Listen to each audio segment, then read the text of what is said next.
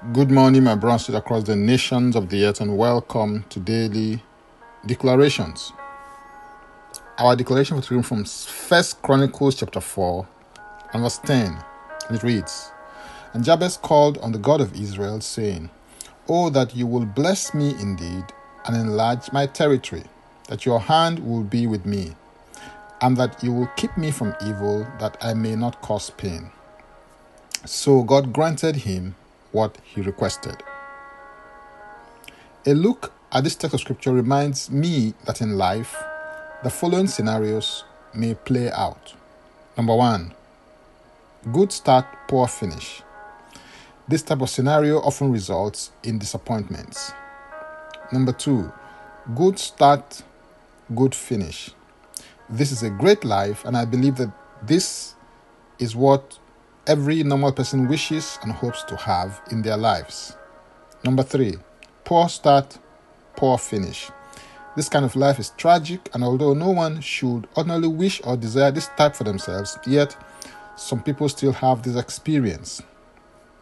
And number 4, poor start, good finish. This kind of life is honorable, and I believe that many will desire it. The story of Jabez is the story of someone who had a poor start but a good finish. He had a good finish because he did something about his situation and circumstance that he didn't like through the awesome vehicle and privilege of prayer. As a result of what he did, he entered into a new phase or season in his life. The prayer of Jabez is a prayer of breakthrough. If you're looking for a model of breakthrough prayer, here is one. The prayer of Jabez changed him from being dishonorable to being honorable. It took him from grass to grace and from grace to glory. The same can be your portion today, but you must learn to push. And by push, I mean that you must learn to pray, keep on praying, consistently and constantly until something happens. Jabez pushed. Jabez was unsatisfied with his present position. Jabez was consistent and persistent in prayer, and as a result of that, he prevailed. Those who are consistent and persistent in the place of prayer will eventually prevail over life's challenges, situations, and circumstances. I believe that the prayer of Jabez dealt with 5 key areas of his life. Number 1, he prayed that God will bless him indeed. This refers to his need for empowerment. Number 2, he prayed that God will enlarge his territory. This is all about enlargement. Number 3, he asked that God's hand will be with him. This is concerned with preservation. And number 4, he petitioned that God will keep him from evil. This has to do with divine protection. And number 5, he asked that God will cause him not to be a source of pain. This has to do with living a life of pleasures.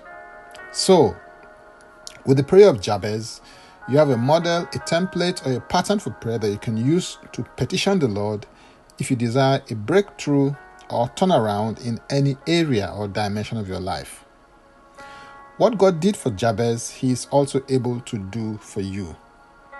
And I know this because in Jeremiah 33 verse 3, the Lord says, "Call to me, and I will answer you, and show you great and mighty things which you do not know." As you pray the prayer of Jabez, may the Lord make your life honorable. He will empower you with His Spirit. He will enlarge your insight, impact, and influence. He will preserve your going forth and your coming in. He will protect you from evil and keep you far from evil. He will cause you to enjoy His pleasures forevermore because He is a covenant-making, covenant-keeping, and covenant-enforcing God. The concomitant effects that you encounter will be a life of honor that comes from the Lord. Now, let's take the declaration together, and I stand in agreement with you as we do that. Father, I cry out to you today, O God of Israel, oh, that you will bless me and enlarge my territory. Let your hand be with me and keep me from harm so that I will be free from pain. I decree and declare that I walk in a fresh dimension of the empowerment of your Spirit. I am enlarged on every side. My life is preserved by the mercy, grace, and goodness of God. I am protected from evil in all that I do. I enjoy pleasures that proceed from the presence of the Lord. My life is honorable.